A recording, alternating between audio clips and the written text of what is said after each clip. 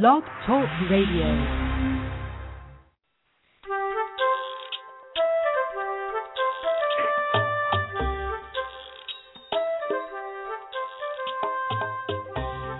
Hi, welcome to Teach Me to Talk, the podcast. I'm Laura Mize, pediatric speech language pathologist, and it is a gorgeous day in beautiful Shelbyville, Kentucky, and I hope it's equally as fantastic a day where you are listening from too. Today's date is August 5th, 2013, and today's show is an extension from a couple of shows ago, and this is the second part of Making Books Better. Now, I am completely dedicated to getting through this entire topic today, so I'm not going to be taking any callers. So if you're waiting to call in, please hold your thought, hold that call for another day. And actually, I love to pre-plan our callers so that I can be completely prepared with a cohesive answer to whatever question you may have. So just shoot me an email at laura@teachmetotalk.com, and I will be so happy to answer your questions and then, more importantly, get you booked on the show and have a really, again, complete answer for whatever question you might have, or give you some ideas for things. Let's talk about, before we get started with today's topic, though, some upcoming shows. Next week, I'm so excited to have Heidi Kay, who is from pediastaff.com, and she's going to be talking with us about using social media for continuing education and professional development opportunities. And we talked about this a little bit on the show before, and I love Facebook, and I do Twitter occasionally, but Heidi Kay is going to talk about all of the great resources that are out there. So even if you are a newbie and are a little bit intimidated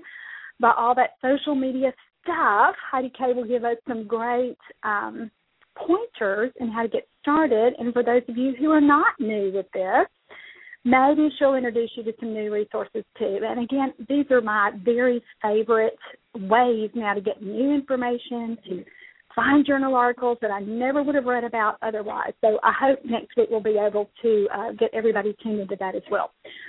The week after that, we have Kimberly Scanlon, who has written a fabulous book for parents and therapists as well, and it's called, if I can pull it out from this pile on my desk, it's called My Toddler Talks, Strategies and Activities to Promote Your Child's Language Development. And it is a darling, darling, darling book, and I can't wait to talk to Kimberly about that. And again, she's coming up in 2 weeks. The week after that, we'll have a great mom on who has some questions for her little guy, and she's in a unique situation. He's a little boy that was extremely premature, but he's not delayed enough to get services through her state early intervention program, and that is extremely frustrating to this mom. But she is taking the bull by the horn, so to speak, and working with him at home, and she has some really specific questions for him and about him and for more activities, so we're going to be doing that as well. And then we have a whole slew of people for October, and I'm not even going to get into that. I want you excited about September and the shows that are, excited about August, and then we'll get to those September shows as we go. All right, well, let's pick up where we left off last time with Making Books Better for Toddlers with Language Delays. And if you haven't listened to that show, I want to encourage you to stop right now and listen to that show first so that you can make sure that you are caught up to all of the things we talked about in that show. I spent a lot of time with the developmental milestones as they relate to using books, those specific early literacy milestones, in addition to the cognitive skills and the fine motor skills and the language skills. And remember, all of these things work together. We sometimes, as speech-language pathologists or other early interventionists, will see a child who only has one area of delay. But so many times, many of the children that we see in service have delays across the board. They may be more behind with their language skills, but if we really isolate the other developmental domains, they may have some red flags in those areas as well. So if you haven't listened to that show, go back, listen to show number 199 first, and then join us back here for show 201. Now, let's pick up with activity number 5. And the first show I got through the first 4 activities, and this is a 10-activity series. I hope that I eventually will turn it into a therapy guide, but I wanted to go ahead and share the information now because I think these are fabulous ideas. And so, again, excuse me, as we talk about these things, remember that usually the activities are sequential and they build on one another. So if the things that we're talking about today seem too difficult for your own child, if you're a mom or a dad, or for a child that you're working with if you're a therapist, back it on up and start with those other activities.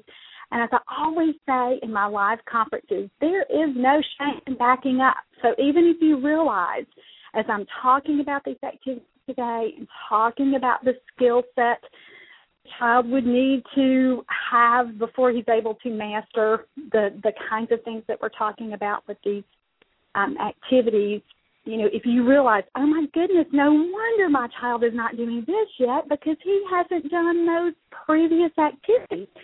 This could be your aha moment where you say, I've got to back up. I've got to fill in those little gaps.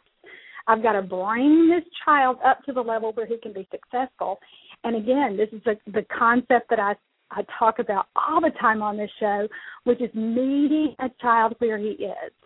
And so if your goal for a child who maybe doesn't even really enjoy books has been name pictures in a book, they're still, they have to come first. And if he's not yet pointing at pictures receptively, no way is he ready to name pictures in a book. If he's not yet really even able to turn pages yet or attend to the pictures or be at least a little bit into what you're doing, no way is he ready to name the pictures. So, again, keep that in mind as we're going through these activities. Remember, they build one upon another. And if you're at the point where you're working with a child and the activity is successful, back up. Go back to those previous activities.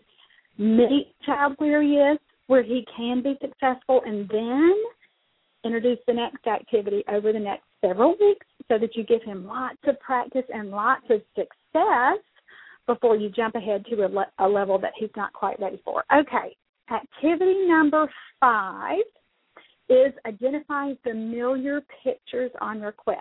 Now, this activity is a natural extension to the previous activity that we finished up on the last show, and that was being able to isolate an index finger well enough to point for awareness, just meaning that you're not necessarily asking the child yet, where's the cat, where's the ball, show me the car, but that the child is just using his finger or his hand or some way, some gesture with his little arm and fingers there to let you know, hey, I'm using this gesture to show you, to communicate with you that I like this picture, and I want you to know I like this picture. And, again, it's just an awareness thing. It's not really beyond that yet. So that was activity number 4.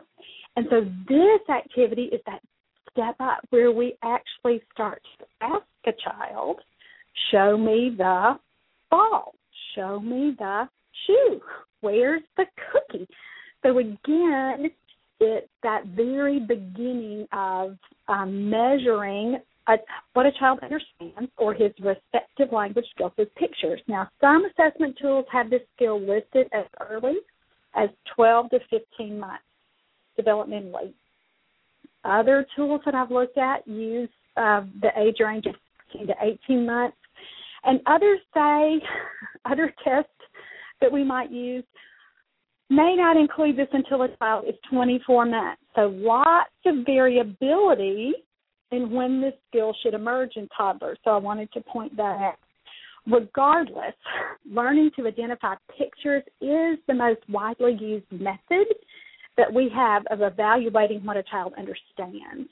And so often when you take your child to a speech-language pathologist, that's one of the things we'll be doing during that evaluation process is using a test manual and asking your child to specifically find or point to or show me or whatever the verb is, so that with pictures, so that we know what a child understands. So when this skill is not emerging, we have to be able to work on this, and we need some strategies that can facilitate those earliest attempts. And what we want to do, again, is use pictures that are really familiar and highly enticing. What do I mean by that? I mean that a child likes it, that he wants to look at the book, that he pays attention, that it's meaningful for him, that he starts to get it. And by get it, I mean understand, comprehend those little pictures that he's seeing. So this activity with identifying familiar pictures is a lot more focused than the ones we discussed in the previous show. And it's really best for children who already like books and for children who already have a little longer attention span. And again, this is a more traditional way to use the book. The ideas that we talked about back in show number 199 might have been new for you. And they may have been ways that you had not thought about using a book for in your therapy activities or working with your own child at home. But this is one that we're a little more familiar with as moms. So in this one, again, our main focus here is to target receptive language or language comprehension with object identification, and most often by pointing. Now, some people, even though this is a traditional use for books, do kind of skip this step. I've worked with parents before who have only seemed to know how to use the book for having their child name the picture. So what they'll do if they're sitting reading together and looking at the book, they'll immediately start in with something like, what's that? What's this? Tell me this one. Tell me that. Oh, you know the name of that. Say it. Say it. Before they've even thought about, does my child understand what these words really, really mean? So kids must learn to point to pictures receptively before they can identify a picture expressively. Now, if you're not a speech pathologist, you may be saying, break that down for me. I'm not quite sure what you mean.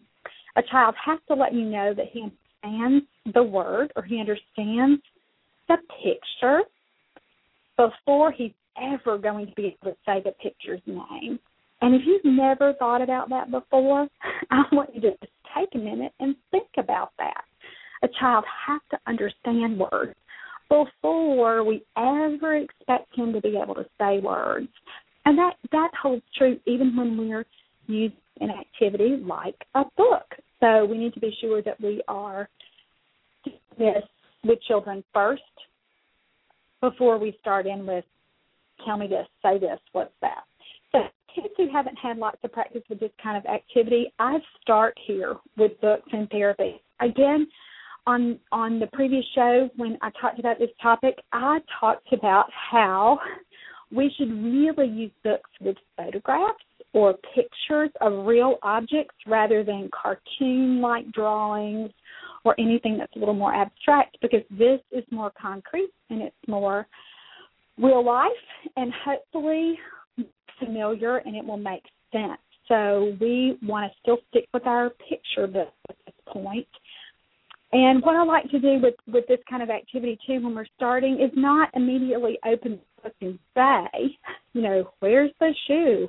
Or show me the tree? Or where's the horse? I want to start just by labeling the pictures and actually teaching the words first before I expect a child to respond to that. So how do you do this? How does this look?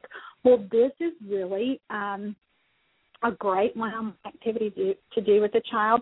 And you'll do this just by flipping through the book together.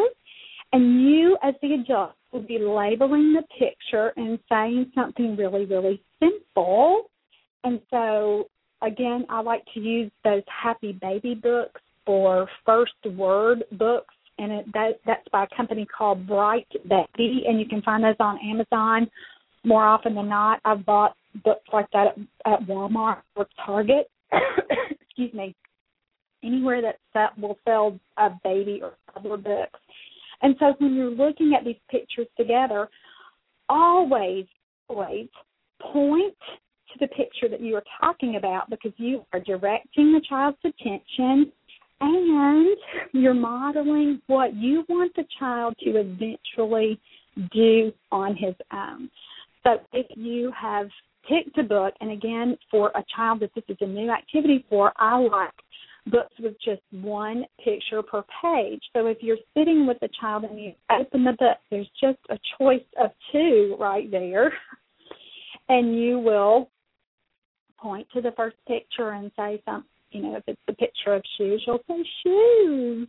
Look, shoes. Shoes go on your feet. There's shoes. And I might point to the child's shoe or my own shoe as a way to help him link that meaning.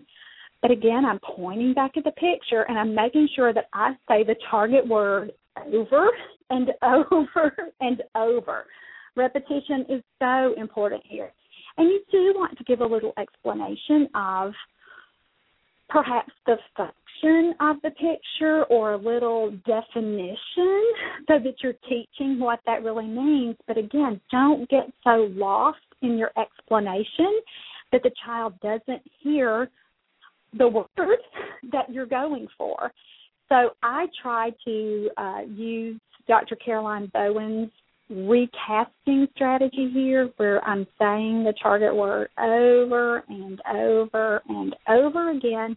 And we'll talk a little bit about some other names for this kind of thing. It's huge for a child to be able to hear what you are trying to teach them again and again. And so then I'm going to move on if I feel like I've lost the child's attention. And talking about the shoes or the first picture, it may only last for 10 or 15 seconds. And if you notice the child is moving on, go ahead and move on with him. And you'll do the same thing with the next picture. If the next picture is a car, you'll point to the picture and say, car, look, beep, beep, car, go bye-bye in the car. There's car. And again, you are taking your own finger and pointing to the car. And sometimes if I feel like a child is really ready for this, particularly if I've worked him up to this point and I know that he can use his little finger to point or place his hand on the book, I'll just take my hand and provide some physical assistance to help him point to that picture too. And again, we're using this as a teaching opportunity, and we may get through the entire book, or a child might only be able to tolerate 4 pictures before he's ready to get up and move on. And if you've listened to the show before, you'll know that I read a child's signals, and if he's finished with that book, I might try to get him to do one more picture, but that's it. I'm not going to have him sit there and cry and complain and go into a full-blown tantrum because he's ready to move on and I'm not. I'm always going to meet him where he is. And so if his attention span is just long enough for 2 or 3 pictures, that's okay. And we'll get there. We'll get to the point where he can look at more pictures in one sitting. I'll give you some more ideas for that at the end of this activity. But again, I want to keep going and keep myself interested in what he's interested in, not the other way around, not where he's following my lead. So we're going to go ahead and move on. So do just as many pictures as you think he can tolerate. After you've done that several times and you feel like, okay, this child is really familiar with this book, this is when you really start the activity, when you start to say, where's the dog, or where's the choo-choo or shoe, or whatever the picture is on that page. And again, if you're using a book that only has one picture per page, the child's got that 50% chance of being correct. So hopefully that will work in a child's favor. And if he doesn't start to point, he doesn't start to really even look at the right picture, just do what you can to gently guide him. Use his little hand. Take his little hand and help him do that. Or, again, I have some children that I've noticed before that aren't developmentally, or for whatever reason they have some motor skill delays, they're not pointing, but when I really, really look at them, they are looking at the picture that I'm asking them. I worked with a nonverbal little guy last week, and we're working on some pictures of his family, and again, he's an older child. He's about 5, but developmentally, he's right in this range, in this 12 to 15-month range. And so I'm asking him, where's Daddy? Where's Grams? Where's Paps? And he did not reach out and touch the picture as I wanted, but every single time he looked at the correct picture. So be sure that you're not overlooking eye gaze, especially for a child who has some motor issues and maybe can't point. But for children who can, and if you feel like that that's not a big red flag that you should be watching for children for whom this skill is expected, go ahead and work on that point, because that's what we're really targeting here. And again, it could be a whole hand touch, anything that will let you know he understands what I've asked him to do. So if a child is beyond this beginning level, you still want to target his or her receptive language skills. And so you might use a book with more pictures per page. And again, I like those Happy Baby books.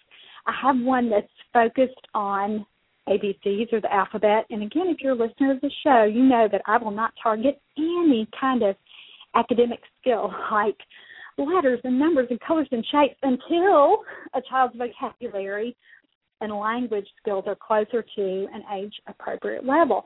So I'll ignore the letters on the page, and I'm just asking the child if there's a picture of things that start with A, and there's this apple and an alligator and, whatever else is on there, 3 or 4 little pictures. I'm just asking, where's the whatever, and using a picture there. And again, it's a little harder because you have more choices there. So you'll want to be sure to bump children up when they're developmentally ready. As a child becomes better with this activity, you can, again, challenge him with a little harder book. And, again, you might use a book with, there's a great book that I have that's called First 100 Words, or I have one that's called 101 First Words. And there are lots of pictures on a page. But a child needs to be able to do that eventually. We would never start with a book like that, but we certainly, again, for children who are developmentally ready, we want to keep their little systems challenged so that we're going to gradually bump them up and keep going. Now, that kind of book, that book with more pages or more pictures per page, is really beneficial if you're working with groups of children, and especially if you're working in homes where you have siblings who want to participate. We're getting ready for all those brothers and sisters to go back to school that we've seen all summer long with their little friends. Who's happy when school starts? Most of the time it's the home therapist who's just going to get to work with the 2-year-old by himself. But anyway, sometimes we do have those siblings where we're really trying to incorporate them into sessions.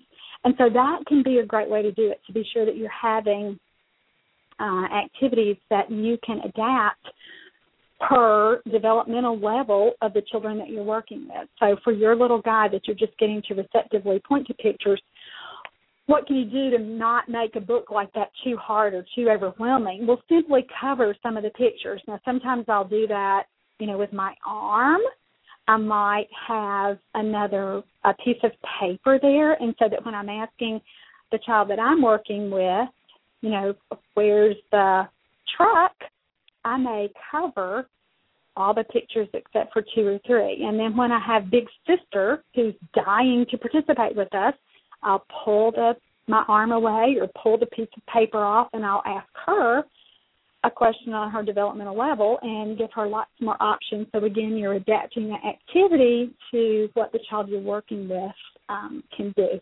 Sometimes you can use your body for that. And we talked about on the show before how we're all going to have horrible backs because we spend our days on the floor hunched over. But you might do that with a book, too. And, again, you're covering the pictures, or if you're finding out that the book that you're using is too difficult for a child, that would be a way to modify it without having to totally switch your activity.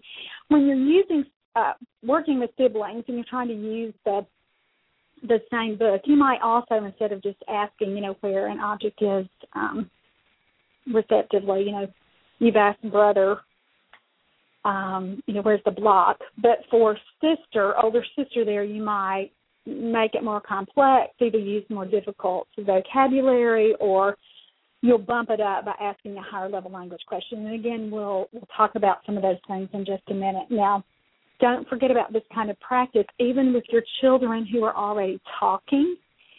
And we always want to make sure, sometimes as speech pathologists, once children start to talk, we just drive those expressive language goals home, and we completely forget about receptive language. And then we'll figure out as we go, gosh, this child's just kind of stuck. He's not really progressing anymore. We've seemed to have hit a plateau, and that nearly always is because we haven't paid enough attention to making sure those receptive language skills still keep pace. So you'll want to, again, keep bumping the kids up, and I'll give you some more ideas for that too. But let's take the more common problem, not that this activity is too that it's not challenging enough, but let's say it's too hard. What if you're working for a child who absolutely refuses to point to pictures on request? Now, sometimes people get so caught up in the behavior piece where you're thinking, he just will not do this. He will not point to this picture that I say, no matter what I do, without really taking a step back and thinking, well, it's because he doesn't understand. He doesn't understand the task, meaning you haven't modeled enough how to perform the physical movement of pointing, touching, or he doesn't really understand what the word means. So either way, whatever reason you attribute to this child not participating, it always means that you need to back up, that he's not developmentally ready. And I already told you that you could listen to that other show 199, to get some additional ideas. Another thing you can do when a child is not participating is just to make the activity more fun. And, I always say, ratchet it up a notch. And that's what you'll do here, too. You're going to increase your own affect so that you are excited about looking at these pictures, and you are excited about naming these things. So if you were reading or looking at a book together about animals, you would not just boringly label cow. There's cow. Cow says moo. Moo is cow. You're not going to do that. You'll say cow. Oh, look, cow. Cow says moo. Moo. And again, you're going to really make sure that you are hooking that child's attention with your own excitement level and your own animation level and that heightened affect as we talk about. Another thing you can do is pick a book that you know the child will love. So if he's really a choo-choo kid, get a book about trains. Get a book about Thomas. If he loves his dog, his pet, find a book about dogs so that, again, you're more likely to entice him to want to participate. If a child has a favorite television show, find a book about that show. If you can't realistically find another book, make one yourself. The Internet has made our job so much easier than when I first became a therapist 20 years ago. We can Google image anything. So I've made lots of books for little friends that I thought, I'm not going to go buy a book just for this kid who is hooked on maybe something that nobody else likes. A couple years ago, I made a lot of little homemade VeggieTales books because I had a little guy who liked them. Now, he had some VeggieTales books, but he really used them in a self-stimulatory way.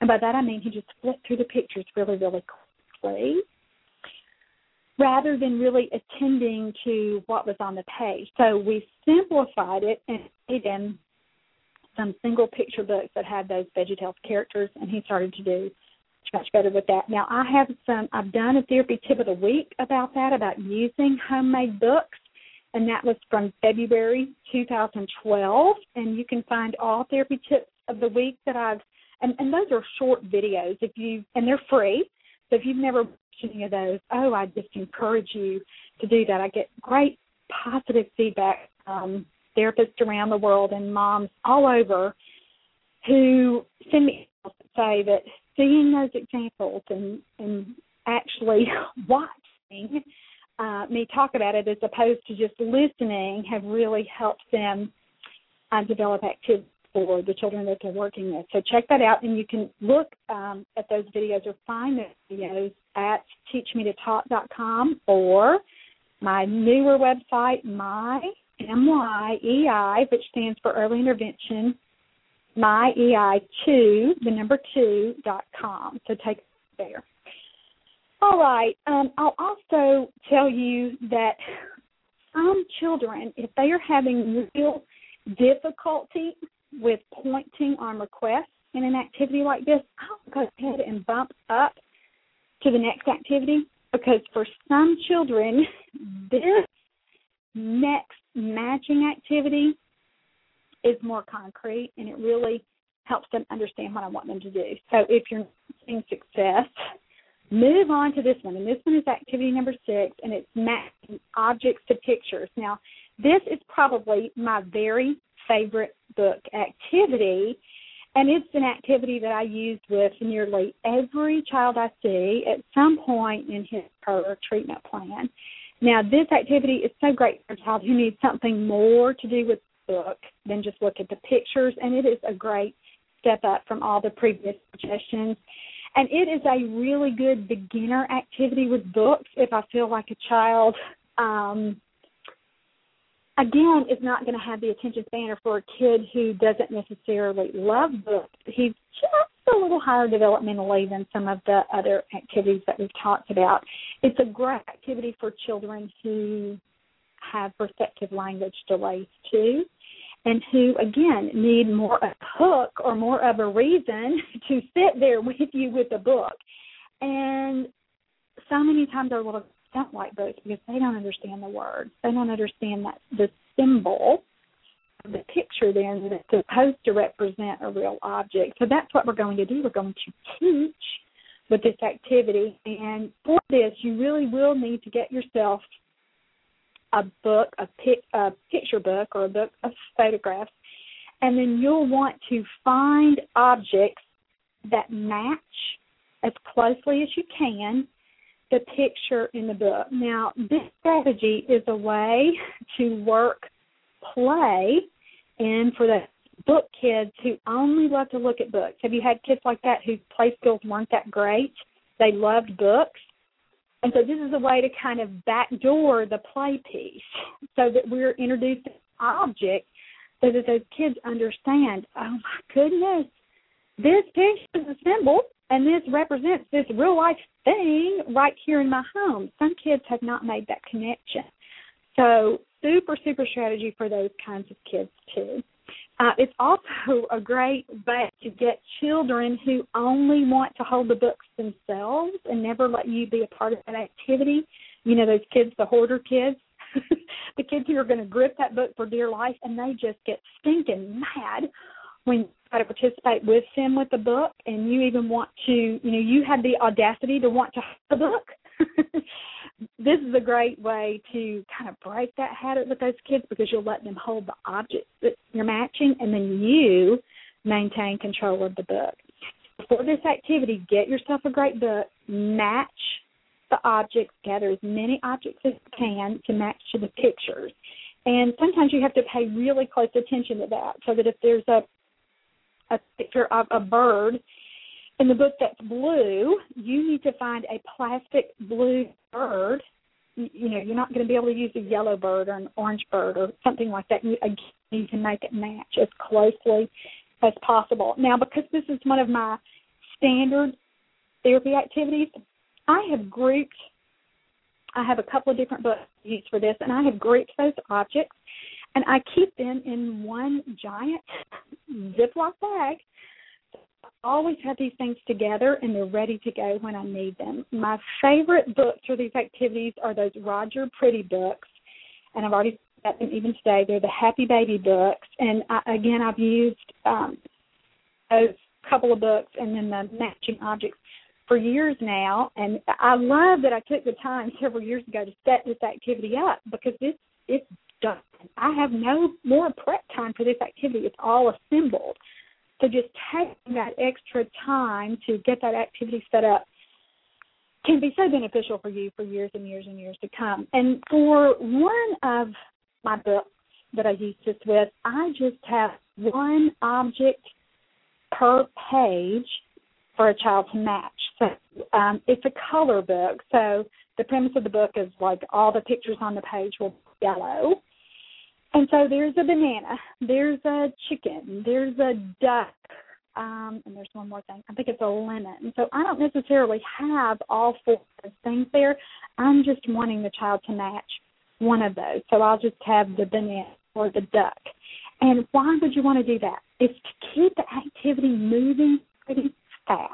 So if you're having a child match 4 different objects on every page, that's just going to be too much for lots of our little friends. So that's one trick that I've learned. And what you're going to want to do is set out a few of the objects. So for the yellow page, you might set out the duck, and then you might set out, the apple that's coming up on the page for all the red things.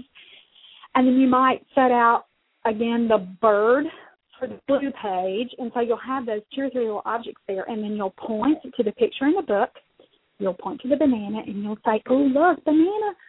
You have a banana. What is it? Where's banana? You find it. So you're going to want to let the child pick the object that you say. And, again, don't overwhelm the child. Don't put out all of your, 7 or 15 objects that you've gathered for that book. Don't put them all out at once. Just do 2 or 3 so that you can really keep the child's attention. Now, another tip here is to have a container. I like to use a little plastic bucket, like a little, you could use a Halloween bucket. You could use just a little holiday bucket, and you can pick those up for super cheap. You could even find maybe a sand bucket on clearance this time of year. And you would do that so the child has a place to put the object when he's finished, after he's picked it, after he's matched it. Now, why would you do that?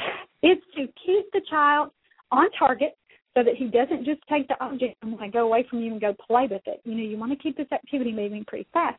So after he's selected his first item that you've asked for, you've said, oh, look, here's banana. Where's your banana? Find it. Get it. Oh, there's the banana. Yes, banana. It's a match.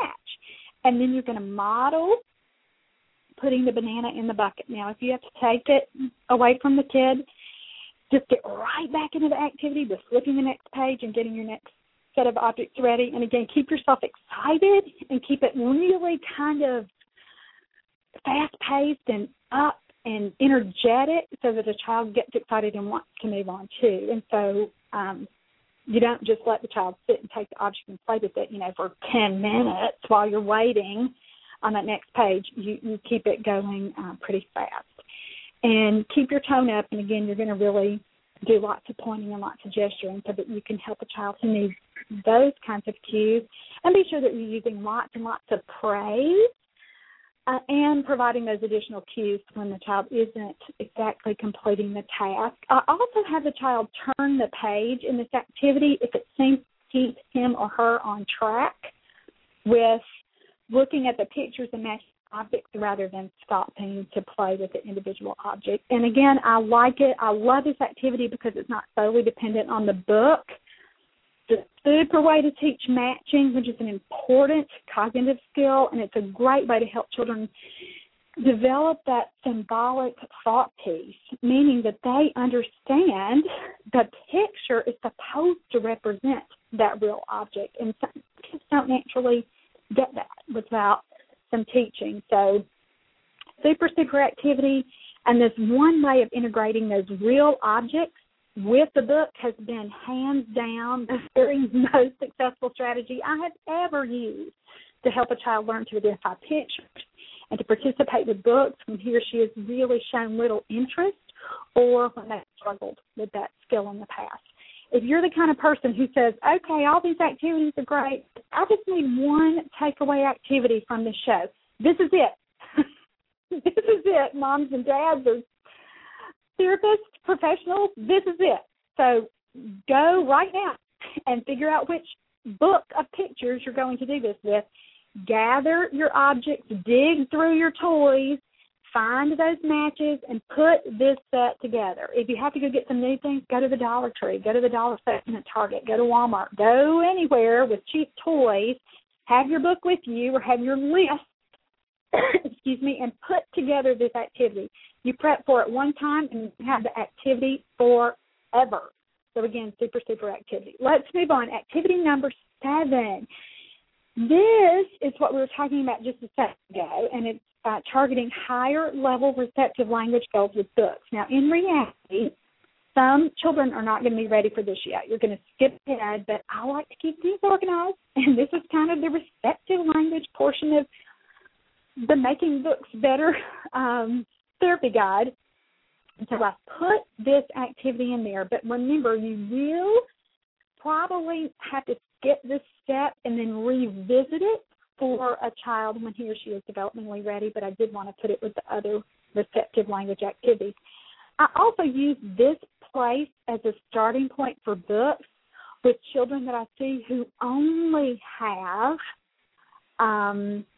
maybe expressive language goals identified, but I'm trying to figure out where are they really receptively. Have we made receptive language progress since I tested this child 4 or 5 months ago?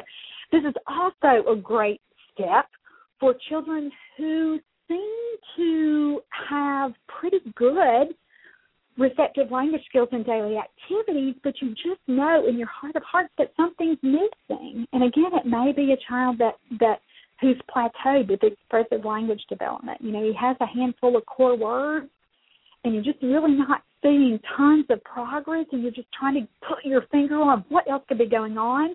And a lot of times I'll see this with kids that I suspect are going to have auditory processing problems down the road, or my little friends who are higher functioning on the autism spectrum. This may be where we start with books. And so, again, it's a super way to detect vocabulary gaps, specifically receptive language vocabulary gaps. And this is a way, too, for me to probe and for me to isolate what I need to work on next. And so I might do this with the book, again, just to kind of gather some information. So for this activity, we're going to use books for teaching the following receptive language skills. It might be new nouns. And why would we want to teach new nouns or figure out what a kid knows? Well, that's for vocabulary expansion. And, again, it would be for a child who maybe has a core set of words, but he's not really seeming to learn anything new. And why would we press this receptive piece first? Because kids have to understand words before they're ever able to say words. And I know that's the second time I've used that statement this show, but it is imperative that you understand that. So, again, it's just probing for what they really, really understand versus what they're really using.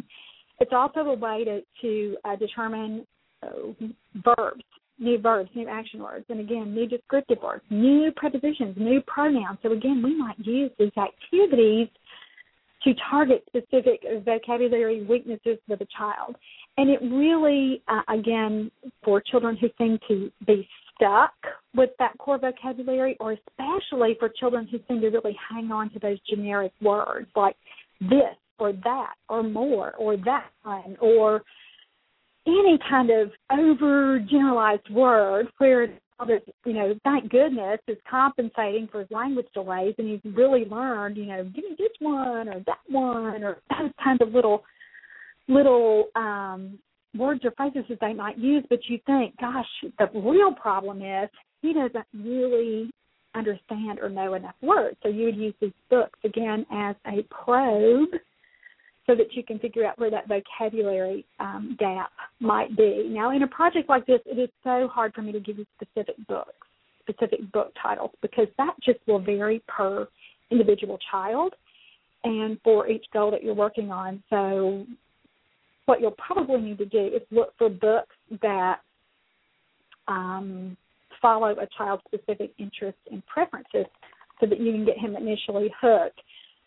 You might use Google for a situation like this, or Pinterest, where you might really search something like recommended books to teach verbs or pronouns or something like that, so that you can get some maybe newer resources that you don't have. My only caution would be that you're going to take books that are developmentally appropriate for young children, and usually that, for a lot of kids, that's going to mean that you're not really ready to use those storybooks yet.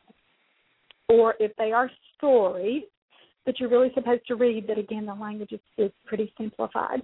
Now, beyond that general vocabulary expansion that we just talked about, we're going to also look at receptive language goals like understanding object functions, understanding plurals and possessives, learning to identify parts of an object, understanding negation, learning early quantity words like one or some or all or rest. And again, sometimes we never get there with our kids in early intervention. These, for us, those kinds of goals are higher level. But for some of our kids, again, this is exactly what we need to be working on receptively when they're stalled with their expressive language development. And again, I hope I've talked about that in a way that makes sense to you.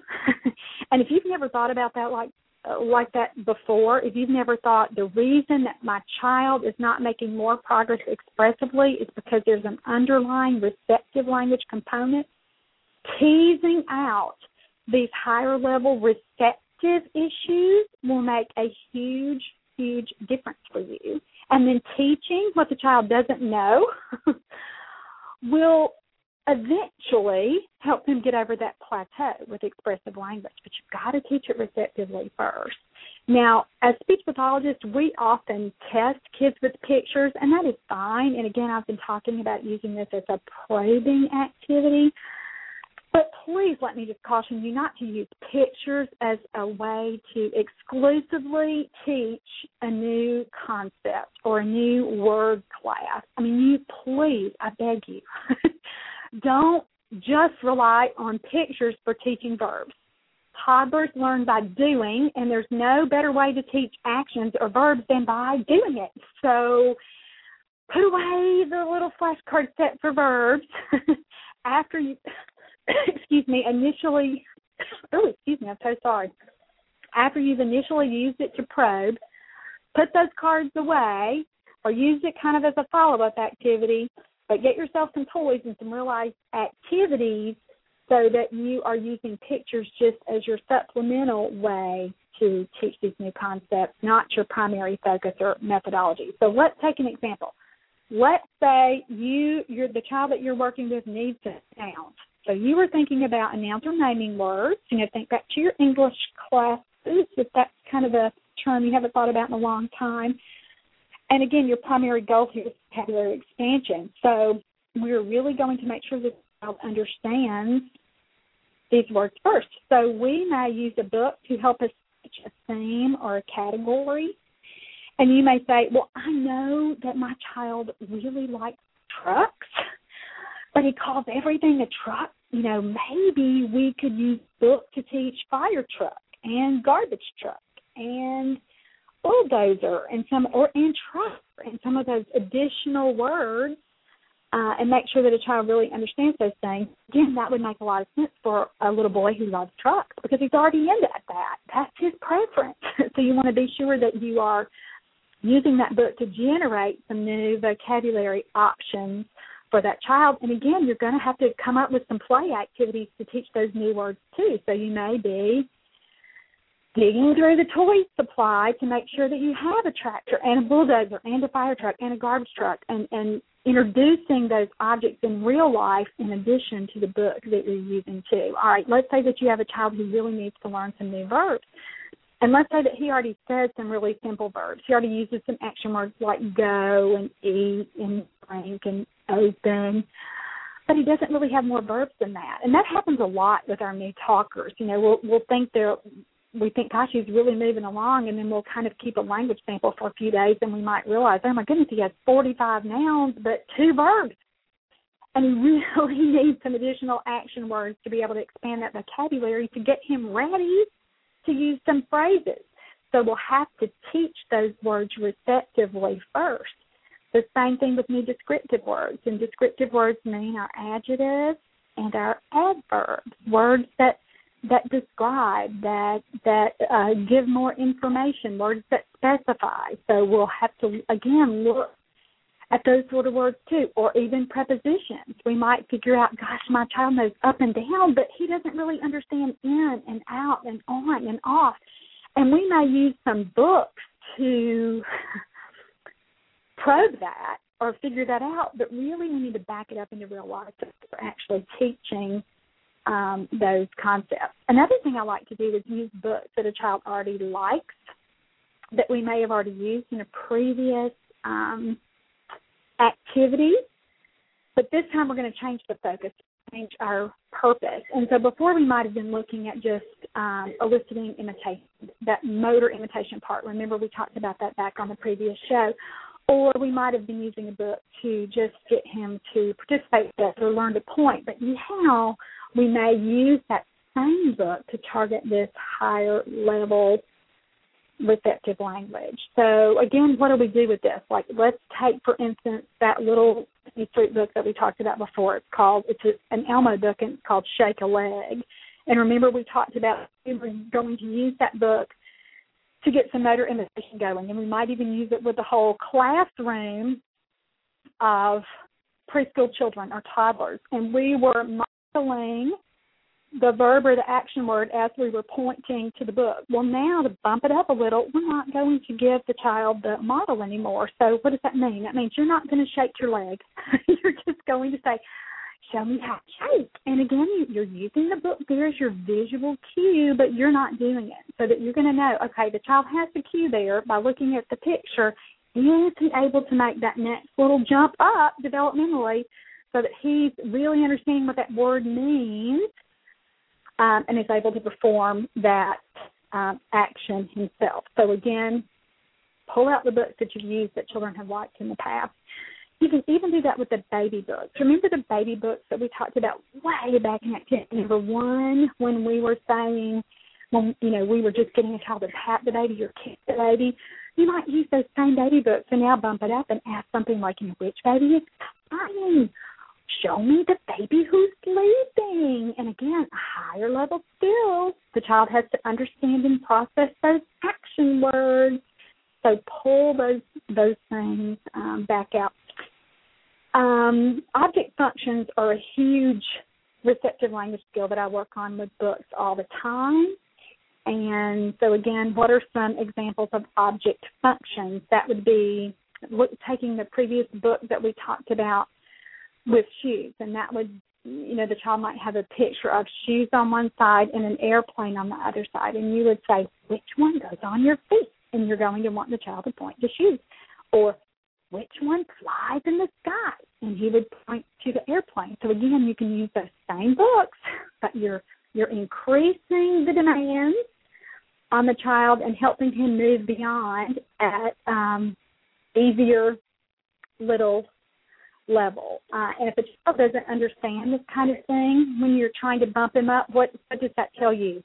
It tells you better back it on up. He is not ready for this. And remember, again, I'm going to say it one more time, we teach by doing. So if you were looking at a book with babies and you were asking the child you're working with which baby's eating, which baby is taking a bath, or which baby is washing, which baby is sleeping, if the child doesn't understand that, you need to get the baby dolls out and really model those kinds of things as you're looking at the pictures, and you're really, really using that as an opportunity to teach. One way that I use books in this kind of activity is for teaching and assessing if a child understands negation. What is negation? It means using a no or a not. So we would ask with a picture of babies, which baby is not crying? Or if a child doesn't understand that kind of thing, I may start with just kind of the noun version of this question. Which one is not Elmo? And this is a huge concept for so many of our children with language delays to understand, and they need so much practice and so much help learning to understand this important concept. So another way that you might do this is take a book with animals, and you would say, is this a dog? When you're pointing to a picture of a cat, and you would say, no, not a dog, it's a cat. And again, you're giving that additional explanation, but practice is key here. And if you're finding that it's so hard with pictures, again, back it on up and use it with real objects first. Now, pictures, so many times we as speech pathologists get really hooked on just using pictures with therapy because it's efficient, and you think I can cover so much more ground if just looking at pictures versus getting out all those darn toys.